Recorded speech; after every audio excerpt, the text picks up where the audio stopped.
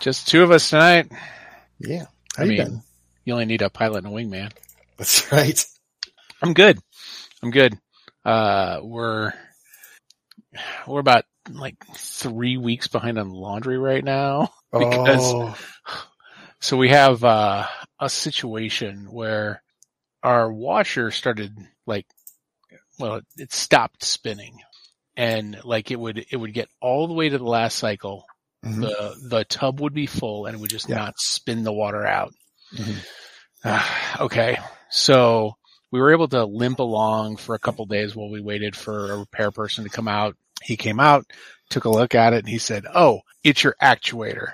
All right, brother, if you say so. I don't know anything about these things. If that's what you say it is, I believe you. And he charged us about 10 times what an actuator costs, from what I could tell. But if I would have just gone and bought this thing on Amazon, like not even knowing what I was doing, I probably could have, bought one and replaced it and still not known what I was doing.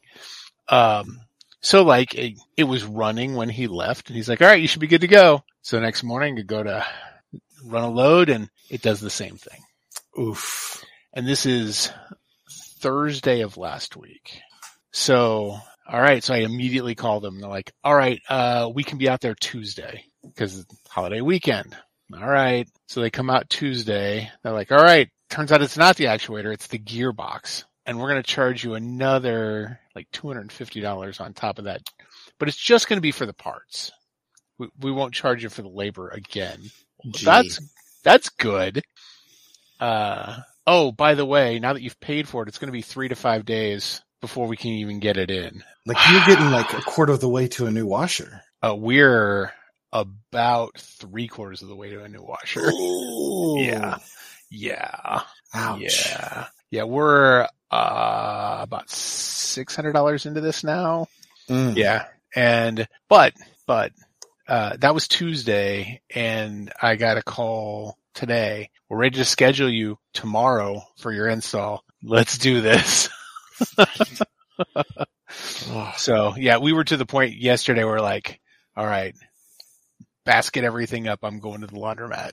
Mm-hmm. "Holden, you need your shirt washed? Let me show you how to wash something in the sink." The dryer works fine. You can throw it in the dryer when you're done washing it. But oof. Yeah, so that's our fun this week. Like throughout grad school, I did not have money for most things. And so I became, I guess, way overconfident in what I could do with YouTube videos. And so there were many times where like I took apart the washer to fish out a baby's sock from the pump, because we had the problem of it not draining because the pump wasn't pulling the water out. Yep. Because a baby's sock had got stuck in it. Yep. I understand. And I'm really pleased that I was able to successfully do this and get the washer running again through many hours of YouTube videos and experimentation. Yeah. So I've done some YouTube repairs, some of them successfully. And then there was the time that I tried to repair the broken oven door, and I pulled it off the hinge. Like you lift it up off the brackets. Mm-hmm. All right. And then something happened, and I'm not sure what, but they locked into place, and like, all right, well, we just need to unlock them. Turns out they don't. They don't unlock. No. They don't unlock. So we have a fairly new oven, yeah, because of that one. Now there have been other things like the time that our new refrigerator had water just dripping from it everywhere. Turns out that was partially my fault because the filter was poorly labeled, and I actually put it in upside down, even though like all the orientation looked like that should have been right side up. Like once I pulled out, I was like, "Oh yeah," it turns out it's not. So I got that fixed, tore everything apart. Well, there was like water in between the glass, and Julie's like, "We just need to yank this." Hang on. And like I did just like 3 minutes of YouTubing, and it was like, yeah, it turns out we need to take these 3 screws off. and then everything will just lift out. If we would have yanked, that would have been really bad. So yeah, sometimes it really comes in handy. Mhm. I've saved a couple of $100 on, oh, somebody's there. I've saved a couple of $100 on, car keys because the remote locks, my old car, the remote locks started failing, and actually like chipped and broke. And so I needed a new one. So I was able to go buy them on, eBay and like did some YouTubing about how to reset the keys. Perfect. Like $50, Awesome. I had 2 brand new keys instead of paying like $350 going to a dealership. We'll see if Sunny has calmed down. Sorry, I'll get this doggo here, you know. Oh yeah. He's a good boy. Mm-hmm. He's my gaming buddy. Mm-hmm. So you guys, had a little vacation. Yeah, went up to Wisconsin for the weekend. Claire was wanting to know, like, oh, what could we do? Like, do we have a free weekend in July? We could go on like a road trip. Like, oh, we got 4th of July weekend. And she's like, where can we go? I'm like, wow, Wisconsin. She's like, why? Oh, wow. There's one thing I want to see there. But also it's less hot. It is, right? And if you're going to go, summer's the time to go north. Yep, absolutely. But I, wanted to see House on the Rock ever since reading American Gods. And so that was our main destination. And then Claire is a planning type of person. And so she made a bunch of plans for all the other time of the weekend. Sure. So we went to Milwaukee and did a brewery tour.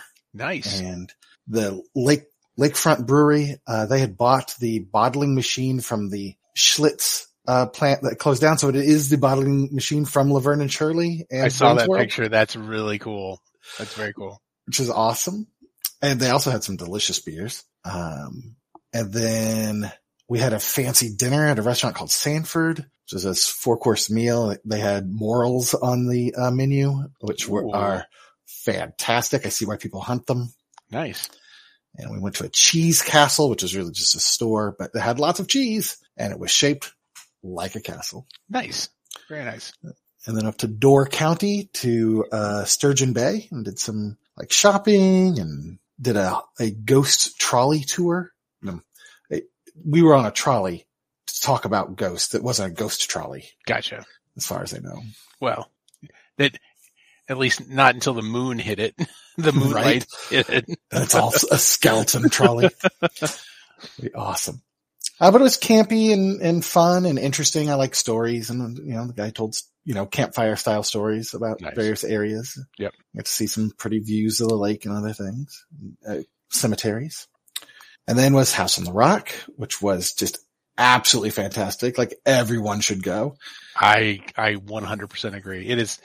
It's the kind of place that if you don't like the room you're in, or you think it's weird that you're seeing a collection of the things you're seeing, go to the next room. Mm-hmm. Because it might be something you like, or it may be something even weirder. And there was so much weird. All the musical automata that they had. Yeah, that stuff was really neat. Some of the ones that were just a full room of it. Mm-hmm. Just incredible. Sure. Yeah, absolutely. And then I got to do the stuff from the book. Like I got my fortune told by Esmeralda with a coin, and saw the carousel and all those things, which is really cool. And we spent, I don't know, a good 4 hours there. Probably could have done 2 more. Oh yeah. Yeah. Lots of walking. I'm interested to go, like they said in September, they do nighttime tours. Neat. On spooky months. So that, I think that would be fun to see. Yeah. I guess they also decorated up for Christmas, but Christmas time does not seem like a time I want to travel to Wisconsin. Probably not. If I lived there, maybe. I mean, it's not terribly far into Wisconsin. It's the near side of Wisconsin, but still, yeah. And then, on our last day, we went to the Frank Lloyd Wright, estate, the Taliesin, where his mistress and her children were murdered. Wow. I was not aware of that. Yeah. I guess Frank Lloyd Wright took a mistress and built this house out in the country so that he'd get a little less attention. And a guy who worked there, like the butler, poured gasoline through the building and set fire to it. and as people came out, axed them in the head. Wow. Yeah. Wow. Mm-hmm. I mean, that's the way to do it, I guess. That's one way to do it, right? And so, yeah, that was wild. They didn't really talk about that on the tour, which is salacious, but like, honestly, the architecture of this building was really fascinating. Yeah. Like, I didn't mind that we didn't get much of the murder, plot. Sure. Because again, it was a really beautiful building, and just the dude's like sense of style and design are really cool. It's the first time I've been to like a Frank Lloyd Wright, place, and now I want to visit. I think we got one here in Kirkwood. I believe so. Yeah. I've not been to any of them. Yeah. Well, it's like now I'm interested to see more because it was really cool. Yeah. I really dug House on the Rock. Like the description of it from the book, and how he describes like that is like this mecca of roadside attractions, and it is like the ultimate roadside attraction. And then once you go there and hear the story of how it came to be, like it really is just the ultimate in roadside attractions, just a word of mouth roadside attraction, the hodgepodge. It's just wild. It is. And the Infinity Room is really neat too. Oh yeah. That's something that's not talked about quite as much, I think. But yeah, that's really neat. That's a really neat vista there. And it was nice and windy when we were out there, so you could even sway. better.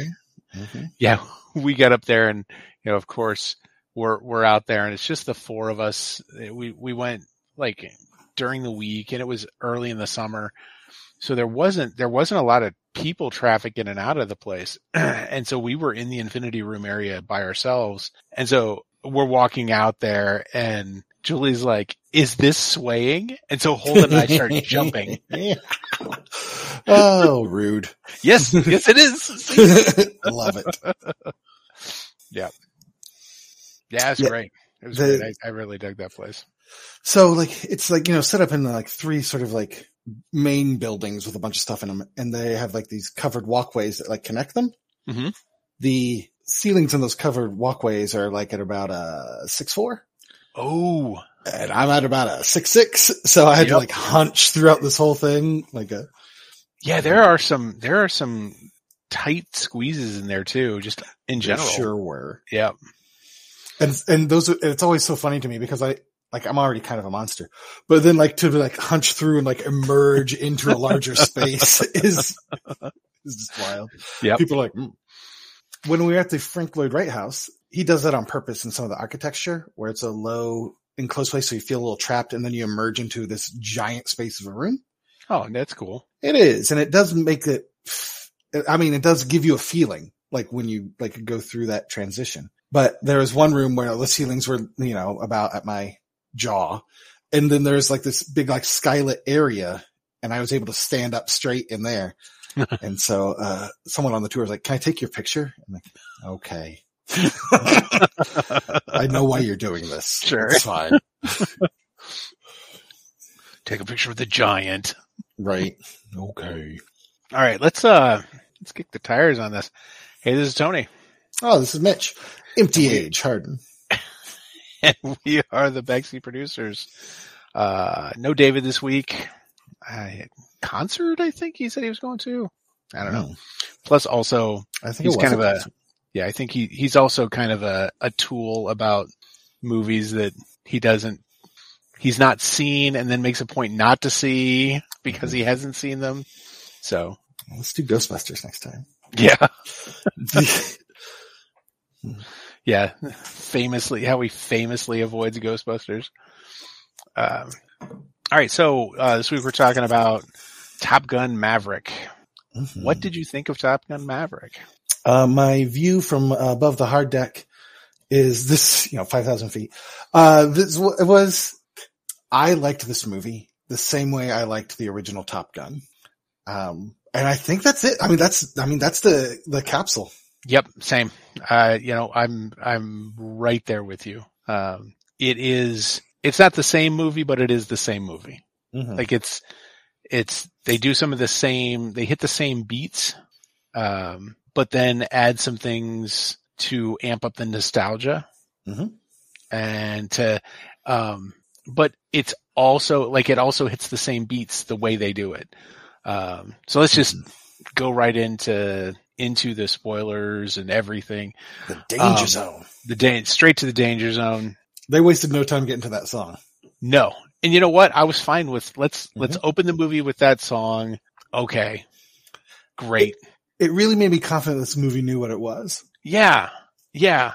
Like we're not gonna shy away from the fact that this movie is a sequel and Top Gun, and Maverick is 60 years old. Well, I mean, he wasn't when he made the movie because they made this movie like 2 years ago, but he just had a 60th birthday. Like I think this last week.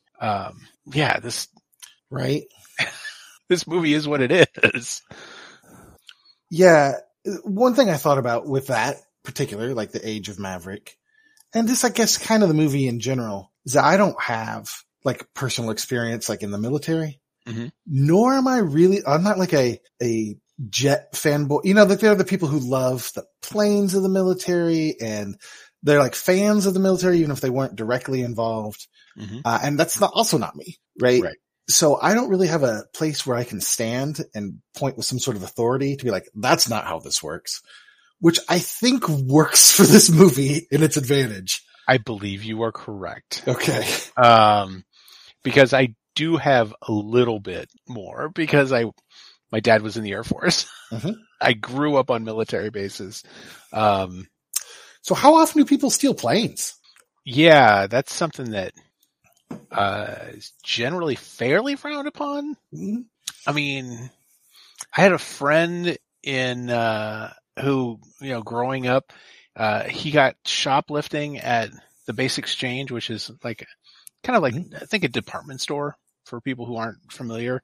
It's the on-base department store. He got caught shoplifting, and if that were to happen at like Walmart, you get a slap on the wrist, might call the cops, scare you and send you home with your parents. His dad got called in and got talked to about it.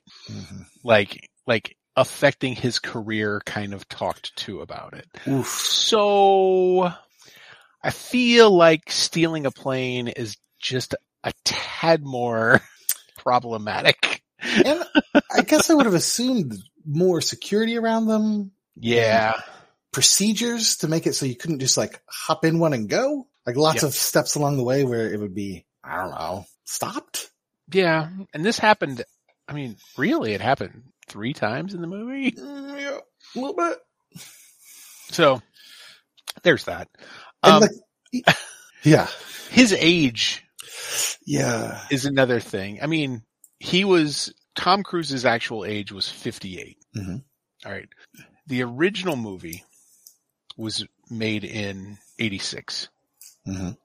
This movie was made 24 years later. No, sorry, 34 years later. Right. Let me get my math right on that. 34 years later. That would put Tom Cruise's age at 24 years old. All right. So he's 58 years old in this movie. My brother is the one that pointed this out. All credit due to my brother Doug, who pointed this out on Father's Day. So we have a 58-year-old teaching these pilots who are already graduates of Top Gun, and he's teaching Goose's son. Goose's son was 4 years old, and I double checked because the twins that played Goose's son were actually 4 years old when that movie was made, making them 38 years old when this movie was made. So we have a 58-year-old teaching a 38-year-old things that he should already be good at. The other thing he made a point to point out, I guess he was told to shush a few times by his wife, who is an extreme Top Gun fan. The original movie. She is a huge Top Gun fan from the original movie. And she was telling him to shush quite a bit because he was doing things like, it's illegal to not wear a helmet in California. That did bother me a lot. When people are on motorcycles without helmets to look cool, I'm like, that's like putting cigarettes in people's mouths, in high schoolers' mouths to look cool. Yep. Come on now. Just hurting people. Yep. But, I mean, he is supposed to be dangerous. He's a maverick. breaking the law. Yeah. Well, and I guess I don't know everything there is to know about anatomy and physiology, but I was kind of under the impression that, living in sustained G's isn't something that you get better at, that doing it more frequently is just worse for you. I would think. Right? If The Expanse taught me anything, it's that high G's can cause an aneurysm over time. Yeah. Yeah. And so I just feel like you wouldn't want a 58-year-old to be your test pilot. I feel like you would get worse at staying conscious under high G, not better at it. I mean, I think there was that, but also he is more expendable. That's true. I guess. I mean, he's already dangerous. So if he's also more expendable on top of that. Yeah, no wife, no kids. Put him in a test. Send him to Mach 10. Yep. That movie, or that move in this movie solidified exactly what this movie was going to be after playing Danger Zone during the opening credits. Don't think about this movie too hard. Right. I mean, we're watching the movie and when they, I can't help but think a little bit while I'm watching the movie. It's really hard to turn my brain off. And like the things that I was noticing first when they first get to the point of telling us what the mission is, we've got to go to the base. They're very careful about, like, they don't even say what continent this base is on. No. There is a base with a river and some mountains with this really weird structure that just happens to give them the trench run. Yep. Like they're giving this and I'm like, oh my God, this is Star Wars. Oh my God, this is Star Wars. This is Star Wars. And Julie turns around to me and she says, isn't this Star Wars? Yeah, have a direct hit into the ventilation shaft. Yep. Except 2. We have to do it twice. And we also have his target computer is off. Yep. Gonna do it by feel. Yep. Yeah, right. Like if you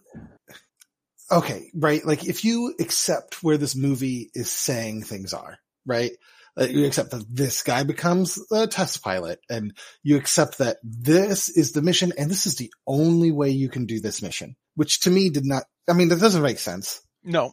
Like if you can shoot a fleet of Tomahawk missiles to destroy a runway, I feel like you can shoot them to destroy some sand batteries. But this is fine. Maybe. Right. You said it's the only way to do it. I'm just going to trust you, movie. Yep. Who am I to second guess an admiral's strategies? Yeah, right. Admiral John Hamm. Ooh, yeah. And everyone in the Navy, very attractive. They're all very pretty people. I mean, we learned that in the first Top Gun movie. That is true. They are all very pretty people. Right. To be a fighter pilot, you need charisma 17. Exactly. Right. Exactly. It's definitely one of the requirements for that class. Right. And they said something that didn't make sense to me because they were trying to explain why they couldn't just use stealth bombers to bomb it, which I assume is how we actually take care of any problems anywhere. I would think.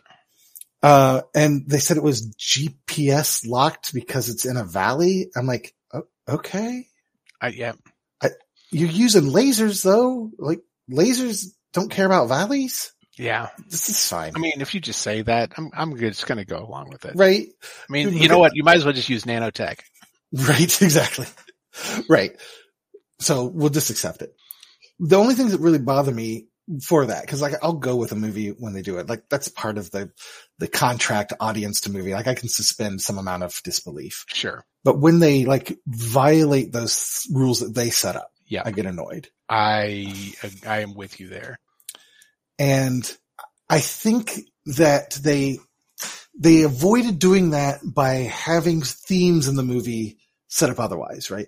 We had all this big deal of why you had to go fast, right? Because these somehow 5th generation fighters of an unnamed regime. 5th generation fighters. Right. Okay. Are better equipment, right? And that was a huge like threat of why we had to do the mission this way. Because we were just going to get wiped out by them. Yeah. But then when it comes to it. Okay. But they give us out. But they did a thing in this movie Like, they did a thing, and I remember going, whoa, I've never seen a plane do that. Like, I said that out loud, and then one of the characters said, I've never seen a plane do that. Like, that plane stopped in midair. It was just like, I guess that's what they mean by 5th generation fighter. Okay, you've won my stupid argument. Well, yeah, and then we also get or sort of out. It's not the plane, it's the man, or whatever. Yeah, which is it's the was it the John Henry against the train? It's that steel driving man. Yep, yep. It's Paul the Bunyan man versus the machine. Yeah, and this was totally on the side of Maverick. It was only ever gonna be right, and so I went with it for all of that too, and was excited through all of these things. So, and I feel like I started by saying I like this movie, and then I've just done my litany of complaints.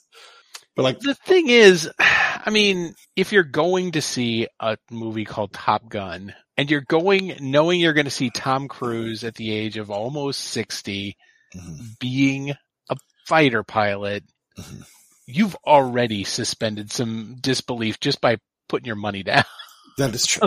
I mean, so I think it's fair to say that it is a nostalgia movie. It is. I mean, it's thick with it, and it does some things really well. But there are problems. The first one had problems. Oh yes, yep. You know, it's kind of like when we talk about Star Wars, and everybody loves to gush about how great Star Wars is. The original trilogy. I knew which ones you meant. Until you watch those movies again, critically, as an adult, putting your phone away, watching them in a space where you have to focus on the story, there are things that stop making sense. Right. There are a lot of things that stop making sense. Yes. But we forget those because that's not where our fun is. It is true. Well, and then I don't know. There's a lot of other fun to have in Star Wars. Picking apart stuff now that there's so much of an extended universe and all these other movies. Oh yeah. Yeah. Are you short for a stormtrooper? It's because they're all clones. Not now, but right. Yeah. Yeah. When you can exciting. go back and retro in a lot that stuff, that's fun. That's fun. So I want to talk a little bit about the fun stuff that they did with this movie, because there is a lot of fun stuff that they did with this. I was not aware of this. Julie told me, and she didn't remember. She had seen an article about it. So, I love Jennifer Connelly. Oh yeah. I have loved her many, many years.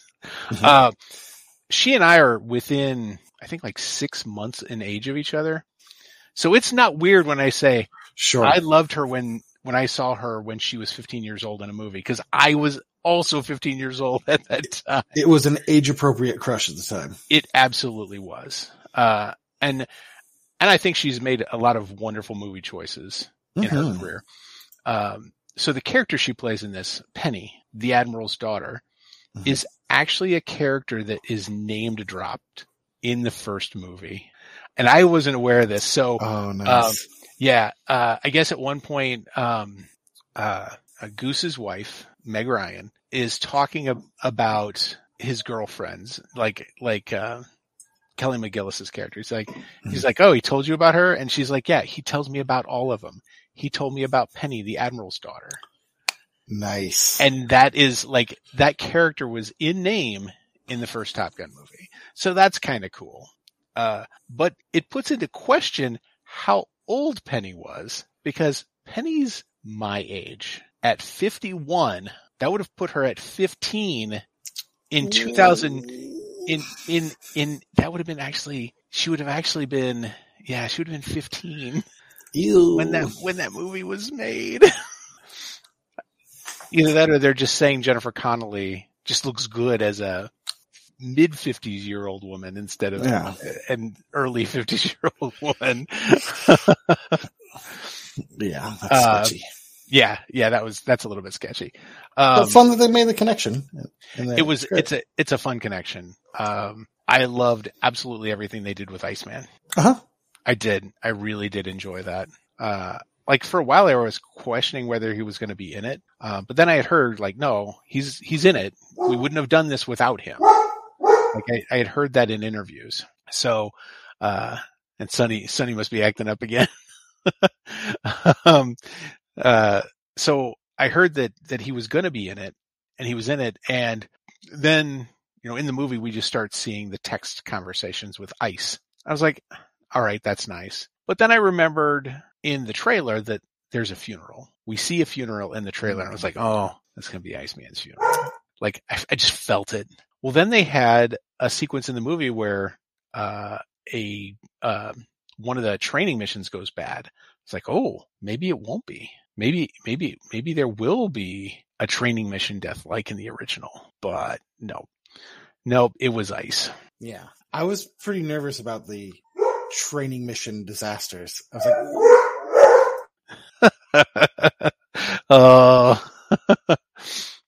Yep.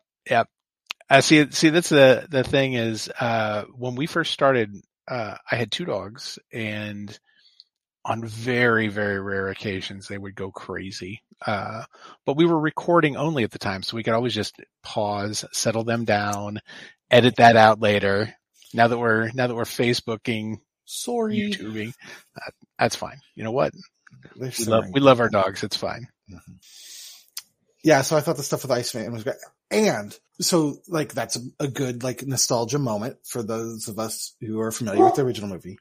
But I think if you hadn't seen the original movie, that relationship isn't deep. Like, I mean, it's tropey, right? Yep. We already know what the relationship is between these two people. Like the moment they're in that moment, it wasn't actually any deeper in Top Gun. So like, it's totally fine. No. And if you know who the actor is, even now, they show enough photos of them from the original that you see photos of him with young Val Kilmer, young Tom Cruise with young Val Kilmer, shots from the movie that they have as stills. Who's taking those pictures, by the way?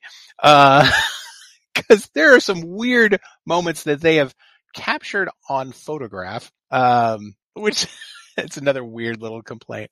Right. Julie and I were joking about that, both in the old photographs, and I think there was one toward the end where they show a photograph from the final sequence of the 2 leads. It's right. Like, who took that picture? Well, and that's what I thought. Like, I thought maybe that was them saying, like, there's always a guy at the end of missions taking pictures. That's why we have these other ones too. Yeah. What would have been great is if somebody was just there, just snapping pictures with their cell phone camera or something. Right. And then printing them out. Yeah. For some reason. Yeah. Well, we know Maverick's an old man. He's going to want a hard copy of that. Mm-hmm. And, I think in the same way, the Goose nostalgia was also so tropey that like we didn't actually, like whether you've seen the original Top Gun or not, you understand everything about this past that these characters have. Yeah, absolutely. And they did a really great job with casting Miles Teller. Oh yeah. I thought, I'm digging him more and more in the things I see. I've seen him in stuff years ago, and I could take him or leave him. But things I've seen him in recently, I really appreciate him more as an actor now. I think he's matured nicely and has gotten some good roles. I thought this was a great one, and him with that mustache, like he walked on screen and it was like, all right, you're Goose's kid. I know. You can't be anybody but. Shout out for hair and makeup on this one. Yeah. That team, like that did like 60% of the acting that he needed to do was in that mustache. Yep. And so some talented makeup and hair folk, got that done. Absolutely. Yeah. I thought he was great as Goose's kid. How? Rooster. Yeah. The I don't know, Iceman analog, I guess. Hangman. That dude has mastered smuggery. Yes. Yeah. Yeah, he's very smug. So interestingly enough, Miles Teller is 35 years old. Oh. So right. He is fully 5 years younger than he is. He had not been born when the original came out. Wow. Yep. Yeah. I recently watched him in The Offer on Paramount Plus. It's I don't know that. it is so The Godfather. Uh-huh. It is the telling from Al Ruddy. It's Al Ruddy was the producer of The Godfather, and Miles Teller plays Al Ruddy. And it's a 10-episode miniseries about the making of The Godfather. Interesting. I really dug it. Now it is, I watched it with a grain of salt just because this guy tells some stories about himself that are like, that doesn't seem like it's how it would have happened, but you were there and I wasn't, so I'll let this one slide. And there are a lot of those stories that happen. But it was actually, if you enjoy The Godfather, I think, it's a fun 10-hour miniseries to watch. That's the one I haven't seen. That's my Ghostbusters. Yep. I haven't seen The Godfather. Oh, that is one I will always recommend. I feel like it's totally in my wheelhouse of movies that I would like and of the style. I just haven't ever seen it. Yeah. It's tough though now. I would be curious for you to see it at this point, having seen other movies that have come after it, because there are a lot of movies that do crib from this, because it was they did some pretty groundbreaking things at the time, not only in their storytelling, but in in the way they released the movie, things like that. They were one of the first films to release wide. At the time it was, all right, we've got so many reels of the film and they'll just make their way around the country. Right. And they're like, nope, we're going to print X number of copies and we're going to get it out as many places as we can. It's like, that's insane. Why would we do that? Because if it bombs, we've got this huge extra investment in it. He said, but if it doesn't, and if people are talking about it, then everybody's talking about it and everybody wants to see it. So, I mean, they did some things like that with the movie, and they talk about a lot of that stuff. Oh, that's cool. So that's kind of interesting. Yeah, I would like that. I like the inside baseball type of films about films. Yep. Hollywood really likes those too. They nominate them a lot for things. Yeah. Vanity Projects is every project there. So this makes sense. Yep. I also noticed, Miles Teller is in that thing that looks not so great on Netflix, Spiderhead. He is. He looks like he's the other lead in that one, along with Chris Hemsworth. And it's directed by the same guy who did this. Oh, really? Yeah. What's his name? Joseph Kaczynski. Huh. Yeah. And before that, he directed, I don't know, like a Taco Bell web short. So this all makes sense. Oh, and Tron Legacy. So, I did like Tron Legacy. Another nostalgia. It is. Right? It is. But man, I love Tron. I unapologetically love Tron, and will go back to that well every time. End of line. I was really hoping that they were going to make the third movie in that sequence with, I'm blanking on his name. He played Scarecrow in the Chris Nolan Batman movies. Oh, it's Cillian Murphy? Yes. Okay. Yep. Because Cillian Murphy was in some of the boardroom sequences, and he was a known person at the time. It's like, why do you have him in that role in this movie? And it's like, it is totally setting stuff up for later, for another movie that they just never made. Yeah, in the production of this, because I looked up, those kind of things, there were 5 writers. That's not a surprise. 2 for story, 3 for screenplay. Because I'm just like, there's not that much story. To have done here. No, there's nothing surprising or innovative or weird. It's all solid. I'm not mad about it, right? It all is everything you need for an action plot to be. Yeah. Yep. Right. It sets up some kick-ass plane fights. The plane cinematography was awesome. Like, it was amazing. I felt like we were actually watching cockpit footage, and we probably were. I mean, knowing how serious Tom Cruise is about this stuff, I think we were.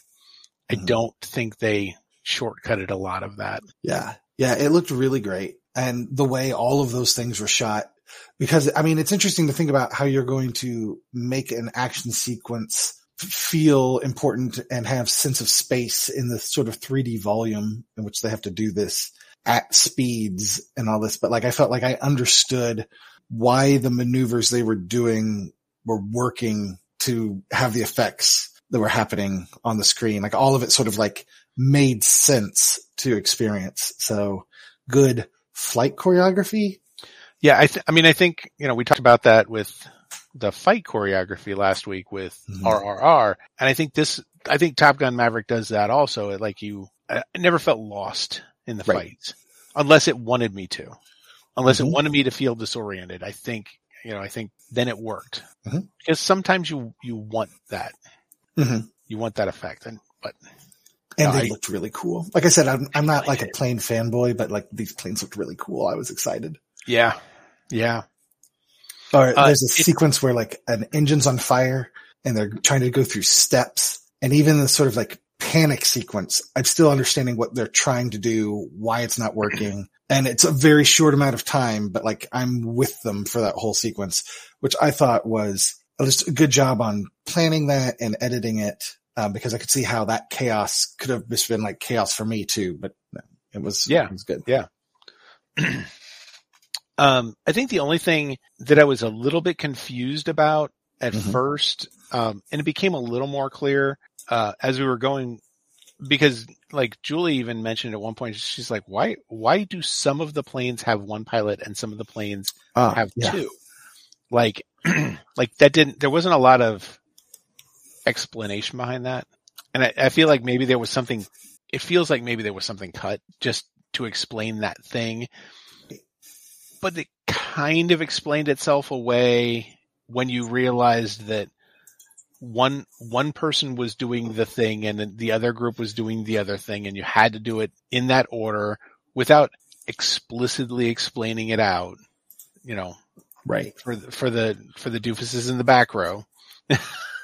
Because for a few minutes I felt like one. Yeah, because they do talk about it like from the beginning when they're describing the mission. You're going to take 6 people in 4 planes. Yeah.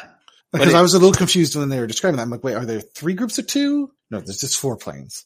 6 people. All right.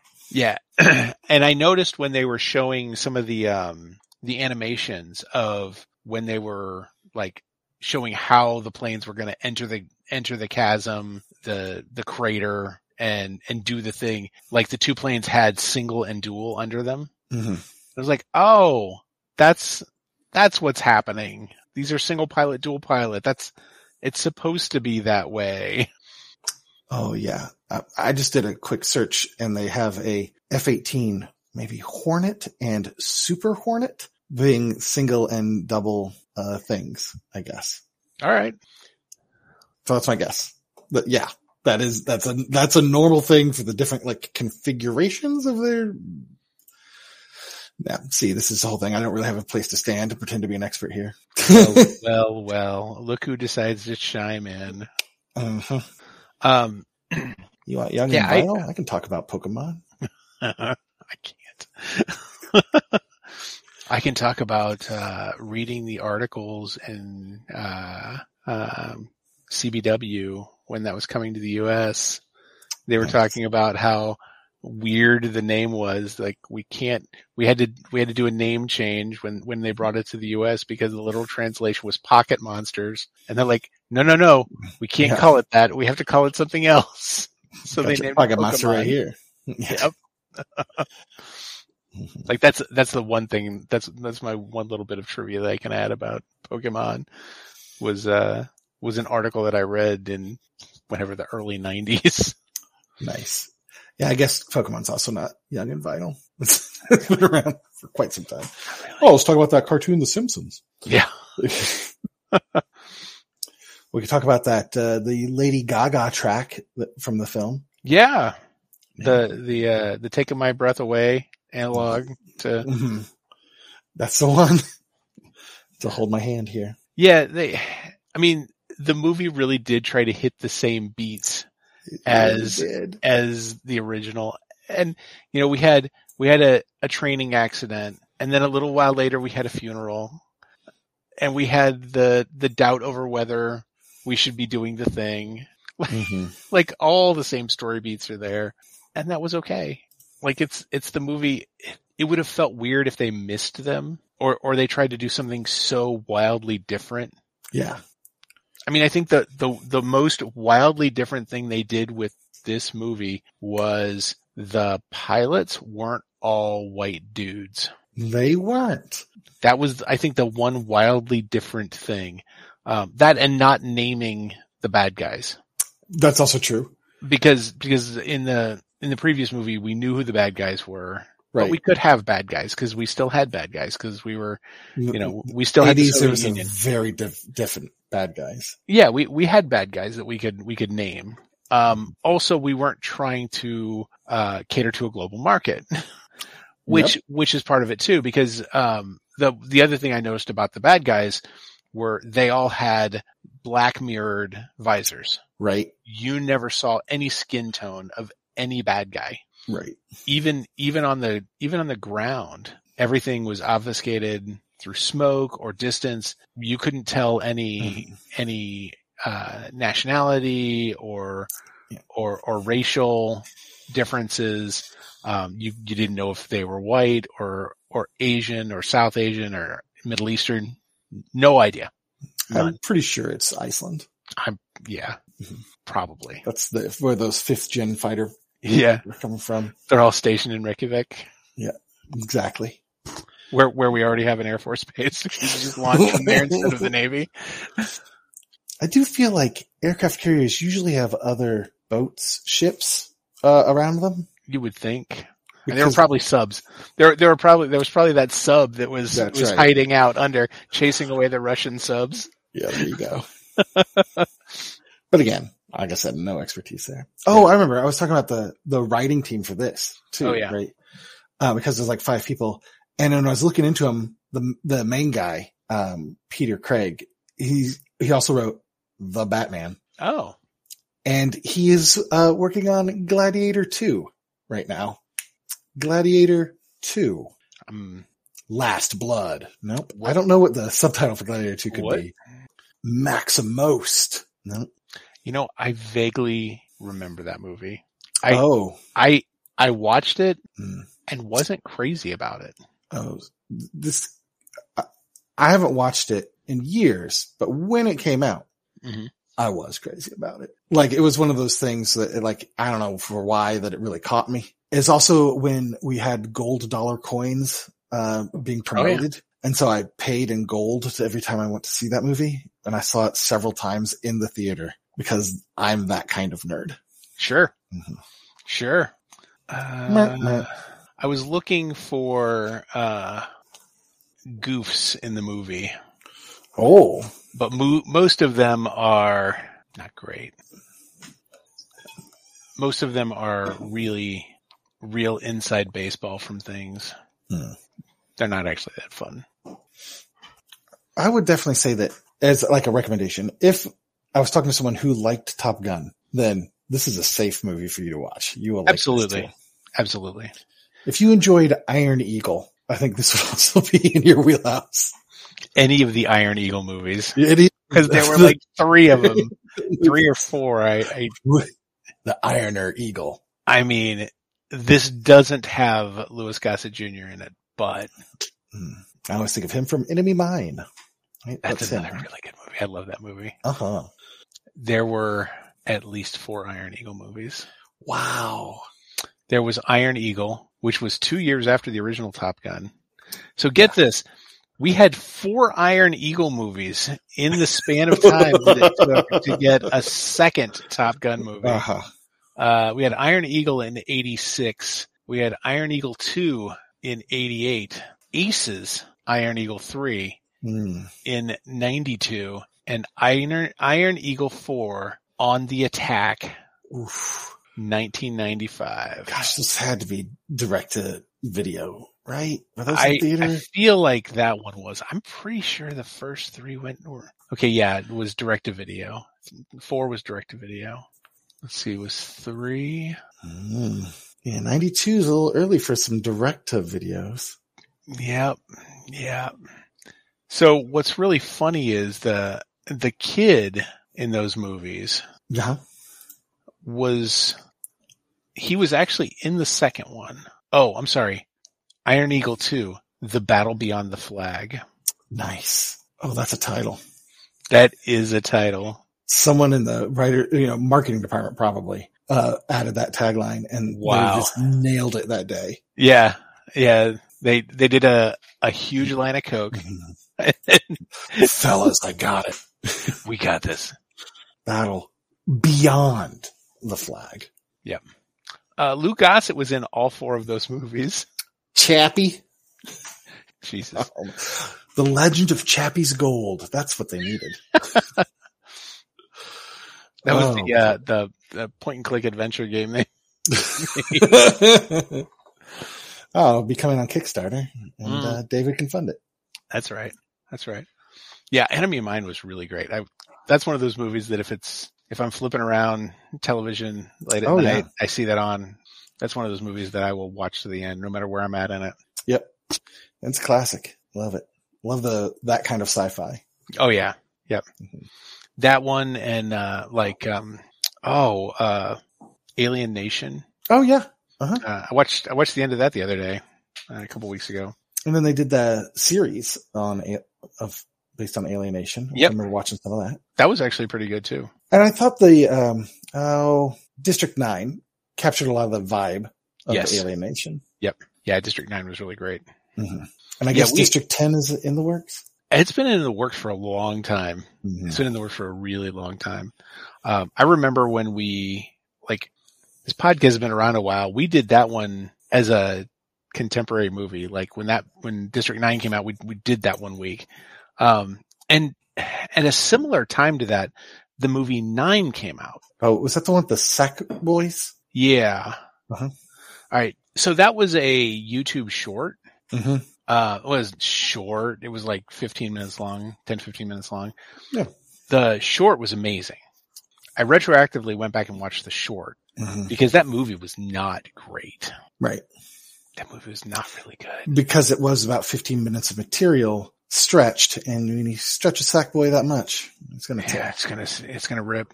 You're going to find out what exactly is inside a sack boy, and nobody wants that. That movie came apart at the seams. Oh, okay. We can do literally. I felt that way about the first movie of Saw, because it was a student film first. There was 45 minutes, and it was all in the box. And so then they stretched it into a whole movie, and the only good parts of the movie is all the stuff that happens in the box. Yep. All the surrounding stuff is either unnecessary or clunky or just kind of boring. But the box was still really good. Yeah. Yeah. And so I still enjoyed the first Saw movie, but then I saw the next one. I was like, okay, now it's just torture porn. Yeah. Yeah. Years after Saw came out, I saw it for the first time, and it was I think Saw 2 and 3 were already out. Uh-huh. And I was actively avoiding them, but I had a friend who was like, you got to watch the first one. You can avoid the rest of them, but you should actually watch the first one. And I went back and watched it. It was like, all right, yeah, there's some good stuff there. Yeah. And you can see where the good is. Yes. Right. Yeah, and, absolutely. Oh, this is innovative. This is interesting. This is a cool turn.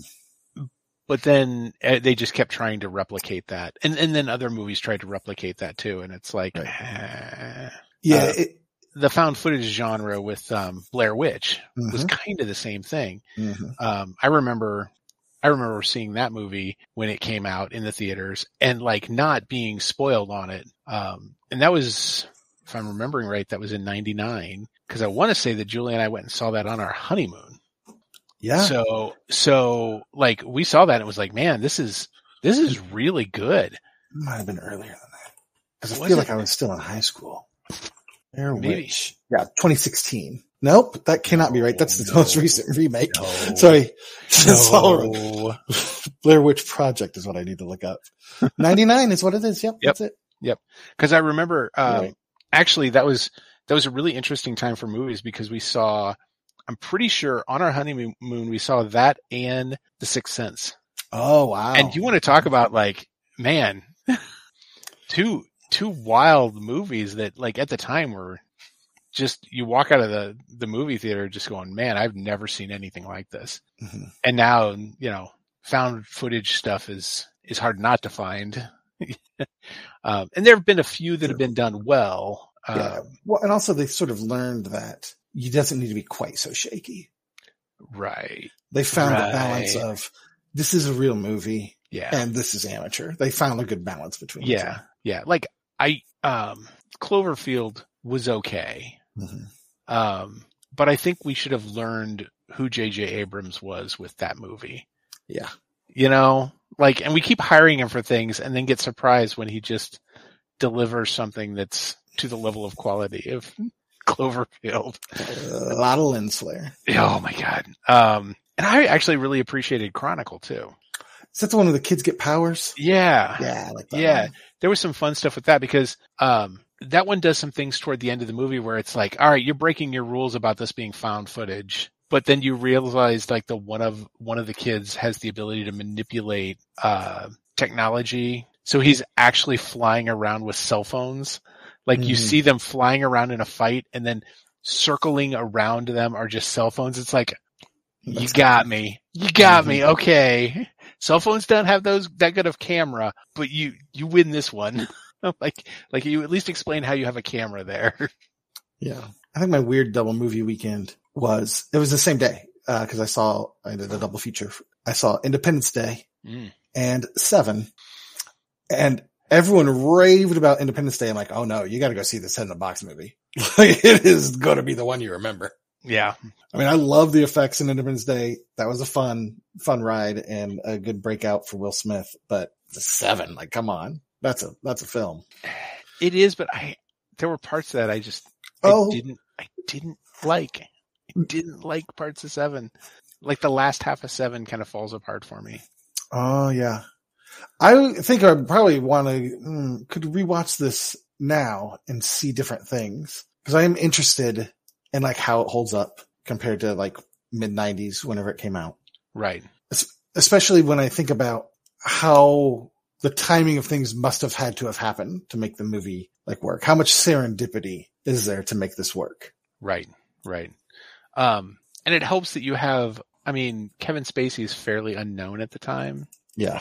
So he kind of blends in. So it makes it easy to get away with some things with having him as an actor in that movie.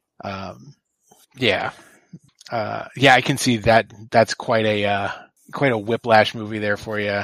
That was a weird double feature. Yeah. So let's see, I'm trying to remember which exact movie it was. So here's a pair of movies that I saw on the same day. Star Trek Episode 5, The Final Frontier. Sure. And Batman, the Tim Burton Batman movie. And all right, so the story there is, it was right after I graduated high school, 1989. I was, a couple weeks after that, was in a car accident. And so I couldn't work.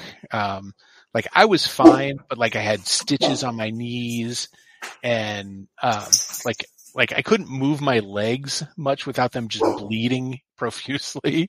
So my boss was like, until your stitches are out, you cannot come back to work. Just please don't come back to work. Like, dude, I'm fine. He's like, no, you're not allowed to come back until you're. So like I had a bunch of free time and, this is the late 80s and like I'm a big comic book guy at the time. Me and my buddies want to go see Batman on opening night. There's a theater that no longer exists that was in Belleville, and it had just a gigantic screen, like comparable to what an IMAX screen would be, but like also just a huge theater space to be in. It was just huge. So we're like, we're going to go there, and we're going to go see the movie. We need somebody to get the tickets. Well, you can only buy the tickets the day of. You can't pre-buy the tickets. There's none of that. And then you have to wait in line because there's no assigned seating or anything. So I'm like, all right, I'm going to take one for the team. I have literally nothing else to do all day. I can't drive because my legs, somebody just drive me to Belleville, drop me off. I'll buy all our tickets and I'll wait in line. I got nothing else to do the entire day. So I get there at like 2:00 in the afternoon, buy the tickets for the 7:00 show. I got nothing else to do. I guess I'll see this other movie that's going on over here. Nice. And so that's when I saw The Final Frontier. It was a fine way to kill an afternoon. Sure. Nice. But, yeah. I saw both of those in the theater. Yep.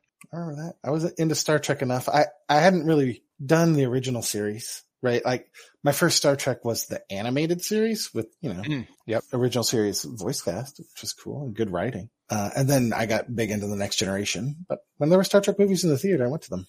Oh yeah. Yep. I've seen a fair number of the original series. It was fine. Next Generation was fine. My college roommates watched it. Mm-hmm. I never really got into it. I did really enjoy Deep Space Nine though. Sure. I watched a lot of that. It felt like Star Trek had finally grown up a little bit. It was a lot grittier. Yeah. Mm-hmm. The problem I always had with Trek was that there was no, people didn't act like people. Yeah. Like there was no infighting. Which is one of the reasons the Orville is so good. Yes. Because those are people. Yes, they are. I still need to catch up on this season. I've only watched the first episode this season, but, yeah, I completely agree. I really dig the Orville. I didn't get a chance to see, this Top Gun in, IMAX. It had been my goal to do that. Yeah. And I thought I was getting tickets to go see it in the morning at like 10:30, but it was 10:30 PM. I'm like, oh no, I can't do that. Oh, so wow. I changed out and just watched it on a regular screen. Yeah. Which was still really impressive, but this I think would be IMAX worthy.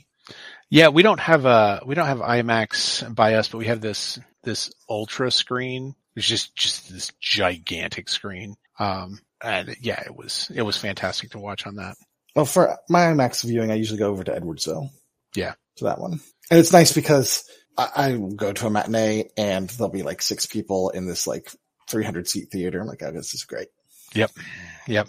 So you think they'll, I don't know if Top Gun Maverick was a success or not. Do you think we'll get another, Iron Eagle sequel off of this? It was a gigantic success. Over $1 billion worldwide. Nice. So we're going to get Iron Eagle 6. Is what you're saying? Maybe. Is Louis Gossett Jr. still alive? Oh. I mean, I don't put it past him to put him in the volume and de-age him. Oh my God, he is still alive. Mm-hmm. He is, let me do that math, 86 years old? No. Yeah. It looks like he's got 86 years old. 2 things filming, 3 things in post, and 1, 2, 3, 4, 5, 6, 7, 8 in the pipe. Oh my God. That's amazing. Man is working. And some of these titles look like they could be military action films like A Scorched Earth or Capture the Flag. Capture the Flag sounds like it could be an Iron Eagle sequel. It could be. None of these say Chappie. A group of elderly vets engage in a spirited game of Capture the Flag for the privilege of raising Old Glory every morning in their community. Yep. Oh my God.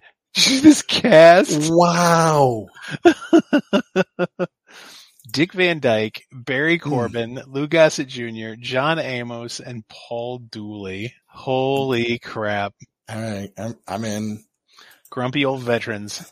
I liked, what was that one? Red? Yes. Old Assassins? Oh, yes. That was fun. That was fun. Or, gosh, we did an old one with Sylvester Stallone too, right? Replacements? Is that what it was called? Yep. Yeah. He is going to be in a superhero movie. Sly? Was it him or was I'm thinking Schwarzenegger? I mean, he's in Guardians. He's been in Guardians. Right. And he's going to be in Guardians 3. Yeah. Yeah. Cause they're playing games with Guardians. So when Guardians of the Galaxy came out, I remember reading Guardians of the Galaxy in the late 80s, early 90s. Mm-hmm. And this was not the Guardians of the Galaxy that I read. And I'm like, oh shit, are we going to get those guys? Are we going to get Vance Astro and Yondu? And we got Yondu, Mm-hmm. but like all the ones, Charlie 27, I think is his name. like they have all these characters and I'm like, oh fuck, are we going to get those guys? And then like I see this, I don't know who any of these people are. Oh wait, there's Yondu, but I don't know who any of the rest of these people are. Then Guardians 2 comes out and they start introducing these other older Ravagers and I'm like, oh shit, I know who these guys are. I know who all of these guys are. These are my Guardians. I read an interesting thing about, what was it? Oh, so they've got the new Guardians roller coaster at Epcot in Disney World. But like, apparently all of this is because there's some like rights deal from pre-Disney with Marvel for theme park usage. Yep. And it's split West Coast, East Coast, which is why Avengers Campus is on the West Coast. And on the East Coast, Marvel Heroes are at Universal Studios because they got the rights. Yep. And so you can't see Hulk wandering around Disney World, but you can see the Guardians because they weren't included in this rights package. Well, they wouldn't have existed, I don't believe, at the time the rights. I don't think this version of the Guardians would have existed. They also, like, I was reading an article just earlier this week about the rights and how they used to keep track of the rights on spreadsheets because when Marvel went into bankruptcy, they were just throwing them out wherever they could just to try to keep the company solvent. And, they did rights in a really weird way that now is what it's why everything's so fucked up with Sony, that they have the Spider-Man family of characters. And then they had with Fox, they had the X-Men family and the Fantastic Four family of characters, which is when it got really dicey, when it was like, well, no, because we kept the rights to the Avengers, and then you have characters that are in both the X-Men and the Avengers, which is why we had both Scarlet Witch and Quicksilver in both movies. Yep. But there had to have been some kind of handshake deal on those because they each only got to keep one. Which I always thought was funny. And then like, is Silver Surfer a Fantastic Four character? I see it. Like, I know that's how he started. Yeah. He's got this whole thing. Oh, I know. I read Silver Surfer and loved it as a kid. It's hard for me to remember why I liked it. Like now, and like when I think about him as a character, I'm like, this is a strange thing to have made into a comic book. It is, but man, there were some really good runs of that story. Mm-hmm. Oh, I was a big Silver Surfer fan. Oh, cool. For a long time. Yeah, I was way into it. Like now I can't quite remember why I liked it so much. I guess for me it was through the 90s up through the Infinity War crossover giant thing. Yep. I somewhere in the basement I have all those books. Mm-hmm. I probably have a lot of money worth of comic books in my basement right now. Nice. Cause like I collected X-Men all through the last half of the 80s and early 90s. I read X-Men, Uncanny X-Men, and then they did a new like X-Men series that was maybe just X-Men. Yep. And that's when Chris Claremont left. Mm-hmm. And it was loved never those. the same after that. Yeah, I loved the X-Men. Yep. Those were great. And I don't think I read the Wolverine standalone stuff. Like he wasn't my favorite. I liked it. He was my favorite. I know. And like everyone loved it. And I'm like, he's cool. But like, I think I went into like some of the other like X-Force and Excalibur and the various X spinoffs, the New Mutant. I had all those. I was into all those. Speedball limited run. Yep. Such a weird, and then it got weirder somehow. I loved all that nonsense. Yeah, Speedball was actually the impetus for the first Civil War. Wow. Yeah. Speedball, like the New War, like he became part of the New Warriors. And then the New Warriors did like a masochism thing going. Well, that happened after. Like, so, he, oh, by the way, if you were here for Top Gun, we're done with that probably at this point. Oh, right. But just cool jets. Yeah, he did this thing. Well, they did this thing where they were like doing a reality TV show and they were going to attack these bad guys. And then something happened and they ended up basically setting off a bomb, or a character was set off like a bomb or something like that in a school. And that's what, or near a school, near a playground. And I know I'm going to get the details wrong, but, but that's what kind of kicked off the impetus for the Civil War, why we need to register these superpowered people. We have these young people running around trying to do this for fame. We need controls on this. Mm-hmm. And that's when the Superhero Registration Act came out. And that was the impetus for the first Civil War. So, but Speedball was kind of the one that started that. Like it was his action that caused it. And so then he became this character named Penance and like put himself like inside an Iron Maiden or something like that. Like, yeah. Like at that point, I'm like, man, this is some weird shit. I remember he was working with, I don't know, like a government team. Yeah. Yeah. Yeah. I remember that vaguely from my time. Yeah. Yeah.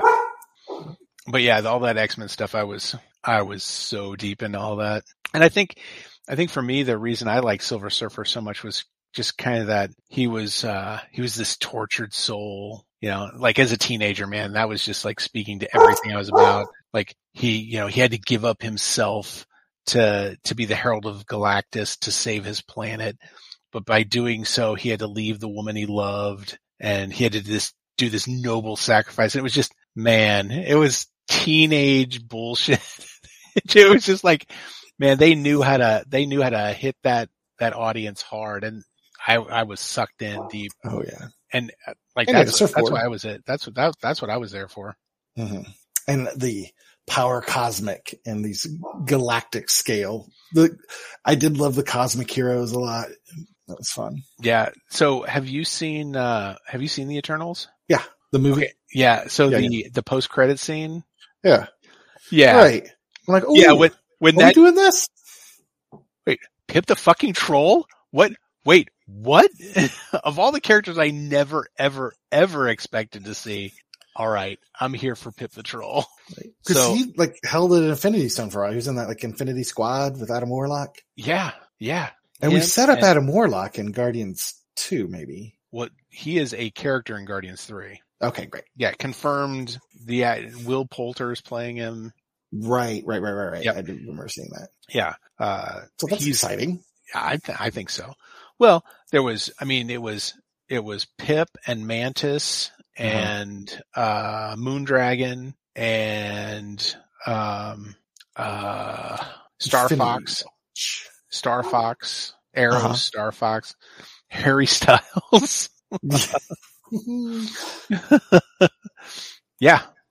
Yep. When that showed up, I'm like, are we doing the Infinity Watch now? Is that what's happening? Like, I wonder how many of these things after credits, other seeds in movies are you really going to play out? Because, you know, we also did a little bit of Blade, a little bit of Black Knight. Like, we got some stuff that can be happening, but Eternals, I don't feel like it did it well in the Marvel spectrum of films.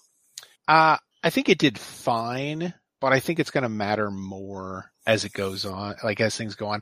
I think it's going to matter more. My bet is it's going to matter more after Guardians. Just because of that cosmic level stuff. Right. Wow. I have a feeling if any of those characters make it out of that, that's where we could see that show up again. We might have more to talk about that next week. We might. Right. I'm ready for Thor Saturday. All right. We've got our tickets for Friday night. So nice. Yep. I want to do sometime between now and then, I'm going to do a rewatch of Ragnarok just to. Are you not going to do Thor 2 Dark World? It was on cable not too long ago and I was like, and I put it on and it was on for a few minutes and I was like, I don't even remember what's happening here. I watched it, maybe as much as a year ago because my kid and I went through and did them in timeline order and watched all the films, including that one. But I mean, it was the last time we saw Jane Foster. That's true. And I know they just released, I believe it's 3 more Legends episodes. Oh. So I think I might go watch those because I would assume Jane Foster's probably going to be amongst those. Mm-hmm. Some review. Yeah. Any predictions for what we'll see in Thor? I think with Taika, we're going to have superheroes being sort of not super, right? It's going to be fun, and Sure. it's going to be quippy. Mm-hmm. And I'm only expecting a light touch for tying into larger arcs, right? Because I don't know that that's really his thing. But we'll see. See what he gets to do. I mean, I think you have to work in the MCU. Yeah. I think that's one of the things that James Gunn was able to get away with a lot more, because Guardians is a little more removed, and it's like, all right, we're going to have to shoehorn you into the Infinity War stuff. And they did, and it was fine. But yeah, it's right. I would be super excited if we saw some connection to the Loki series here. Right. And I'm surprised we didn't get any of it in Doctor Strange. I really am too. Mm-hmm. I really am as well. Because I liked watching that show. And I felt like they were setting up to be important. They released Marvel, the MCU, they released a new timeline of the MCU not too long ago. And yeah, June 8th. So, and what I found interesting, and I'm pulling it back up just to remind myself, like the order of things, they're including in this timeline, the Netflix shows. Nice. Yeah. So like the Netflix shows, Agents of S.H.I.E.L.D. series.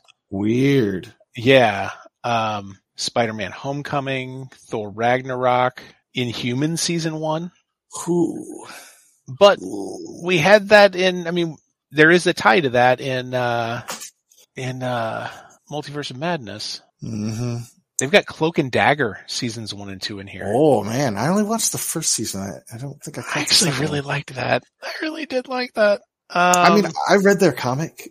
That was something I enjoyed the first season. I wonder if season 2 just left my radar. And they cross over with Runaways, right? And they mention in Cloak and Dagger Daredevil. So all those have some hooks. Yeah. Season 3, Runaways. So this timeline has everything. So the first thing chronologically is Captain America, then Agent Carter stuff, then Captain Marvel, then Iron Man. Iron Man 1 and 2, the Hulk, then we'll just skip ahead. Cause there are 83 items on this list. Yeah. With Moon Knight and Miss Marvel. Endgame is number 71. Loki is number 72. Yeah, well, yeah. Then What If, then WandaVision. Mm-hmm. Falcon and Winter Soldier, Shang-Chi, Eternals, the 2 Spider-Man movies, which those kind of have to be next to each other since they do. Doctor Strange and the Multiverse of Madness, then Hawkeye, then Moon Knight, then Miss Marvel. Mm-hmm. And then everything else is TBA after that. And what do we have upcoming? We got Thor. We have Thor on Friday, July 8th, then She-Hulk on August 17th. Very excited. Black Panther Wakanda Forever on November 11th. I'm nervous. I love Black Panther. It was my favorite. I am too, but we're gonna introduce Atlantis. So we're gonna they've already Namor, Attilan, which is gonna be the bad guy. Which that's weird for me. I would have rather seen Namor as the bad guy, to be honest. Let's see. And then I know there's another the Guardians holiday special this December. Oh, good. I am really excited about that. Mm-hmm. Ant-Man and the Wasp Quantumania, February 17th next year. It seems like that'll be a big kickoff movie for stuff. I agree. Guardians 3 is May 5th. So that's their free comic book day weekend release. And the Marvels July 28th of next year. Well, I'm excited about that one too. Yeah, I am too, especially after Ms. Marvel. I just saw the first episode of Ms. Marvel tonight. I'm watching it with my kids, so we are. Yeah, what did you think? Oh, super fun. Yeah. I like that Mitchell's versus Machines sort of animation and stuff that's going on. Yes. I'm like, okay. And like, I mean, her powers are totally different than what I known them to be, but like, I'm okay with this. It seems all right. Well, we're kind of backing away from the Inhumans stuff. Yeah. The Inhumans and the Terrigen Mist, all that stuff. So that's, Right. I'm okay with that. This is fine. I'm fine. So the things that have been announced that don't have a date yet. Okay. Secret Invasion. And they definitely like hinted at that, right? With the Yeah. Nick Fury after credit scroll sort of Yes. thing. Yeah. Okay. And I have a feeling Secret Invasion is not going to be what Secret Invasion was in the comic books. Because Secret Invasion in the comic books, where the Skrulls have been replacing people all throughout the world, and like it's an infiltration. Right. I have a feeling this Secret Invasion is chronologically going to be during the snap. Oh, interesting. And it's going to be how the Skrulls came in and had Nick Fury and Colby Smulders, whatever her name is. Yeah. I can't remember her name. How they came in and kind of helped keep the world from going completely insane during the snap. Right. Which I think could be a fun story. Like they could do some interesting stuff with that. Yeah. And they've kind of set up Skrulls to be good guys. Yes. Yeah. And then you could have like maybe the Kree are trying to invade during that time, and it's a Kree Skrull fight, but the Skrulls are the good guys because they're, I think there could be some fun stuff there. Blade. I'm okay with another Blade. Yep. Especially with Mahershala Ali. Right. It's too bad we can't cross over with the Morbiverse. Oh my God. Fantastic Four.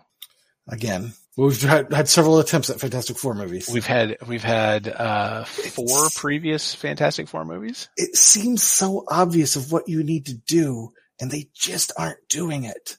Well, I'm hoping now, fingers crossed. I mean, they've done so much good stuff. Like I feel like they've figured out the formula especially with some of these shows. And Kevin Feige seems to like have his finger on the pulse. Yep. X-Men. Ooh. Deadpool 3. All right then. Ironheart.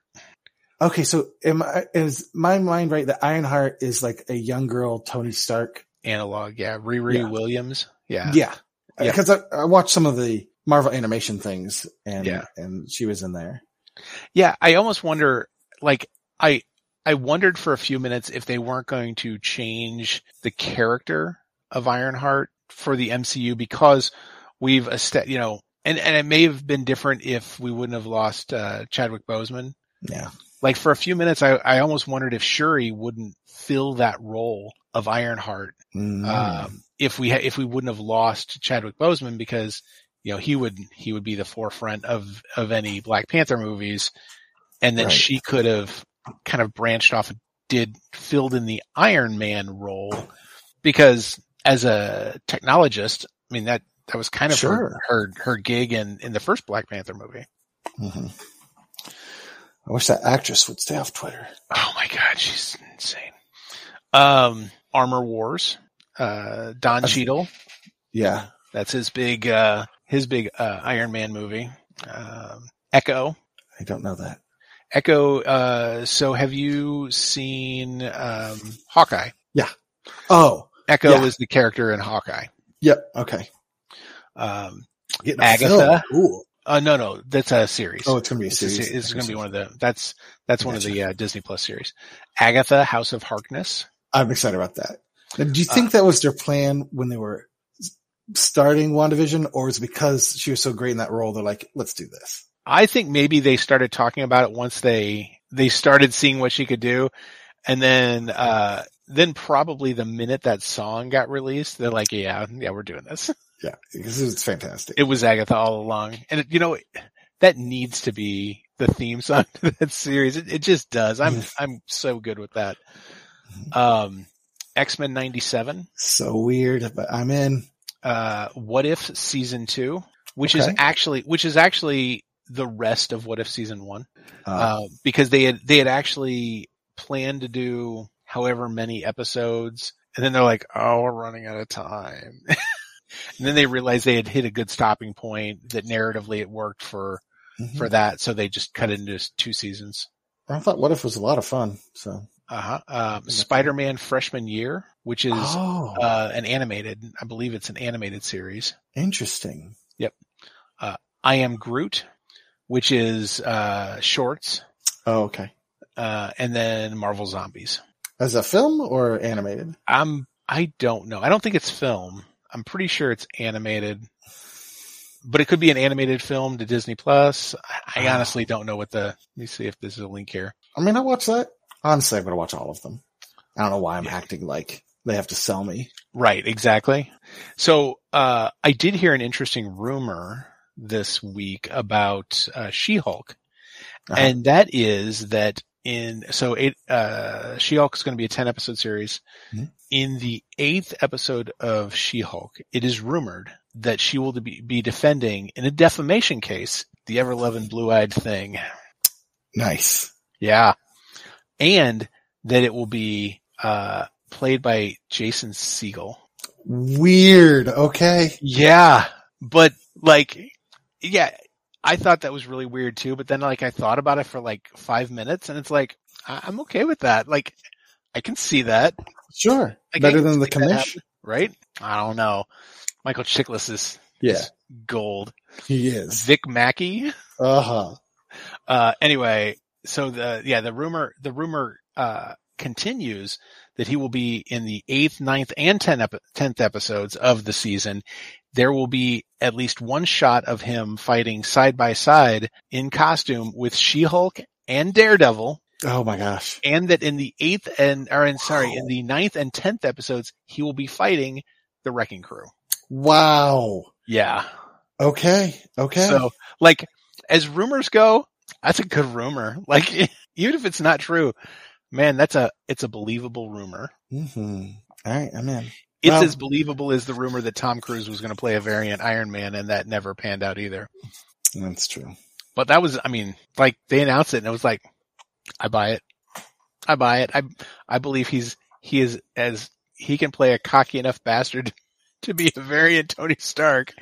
Can we get a Donald Glover variant Spider-Man?